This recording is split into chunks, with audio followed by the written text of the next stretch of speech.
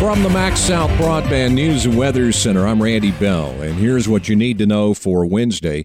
A Kosciuszko police officer is serving a 3-day suspension for violating department policies during an interaction with a group of teenagers in a city park last week. But some of the parents of the youngsters involved want stiffer punishment. They're calling for Officer Braxton Goza to be fired. Police Chief Chris Ray says, "We will absolutely back our officers when they are right. But when they make a mistake, we hold them accountable. And this is a situation where the officer made a mistake, and he's going to get 3 days off." The chief says Goza and some other officers responded to a disturbance at Jason Niles Park.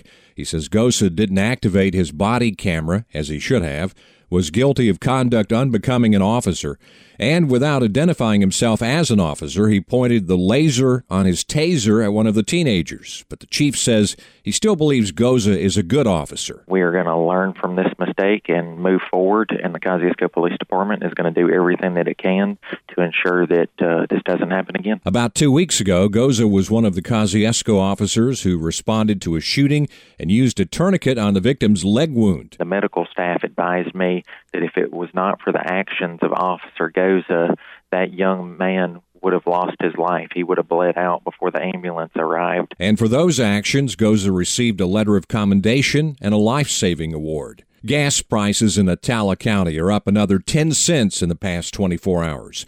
AAA says gas is now averaging more than $4.40 a gallon, the second highest price in Mississippi. The average price in Leake County is up a nickel to $4.23, and in Neshoba County it's $4.19, up 6.5 cents since yesterday. Statewide, gas is averaging almost $4.17. An update on the state softball playoffs coming up next. Redbud Insurance Agency, Mississippi's independent choice for home and auto. More options, more coverage, more savings. 662-289-9950. Call today.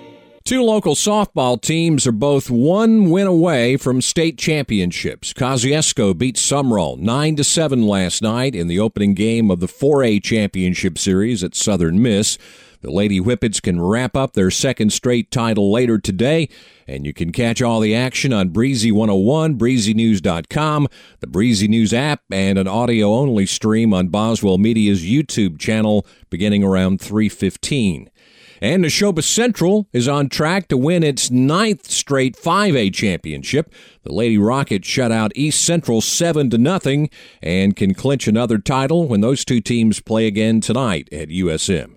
And in baseball, Ethel tries to stay alive in the South State playoffs after Resurrection Catholic won the opener in that rain-delayed series Monday. They're playing in Pascagoula tonight. Find the latest news and weather online now at breezynews.com, kicks96news.com, and cruiser98news.com. From the Max South Broadband News and Weather Center, I'm Randy Bell.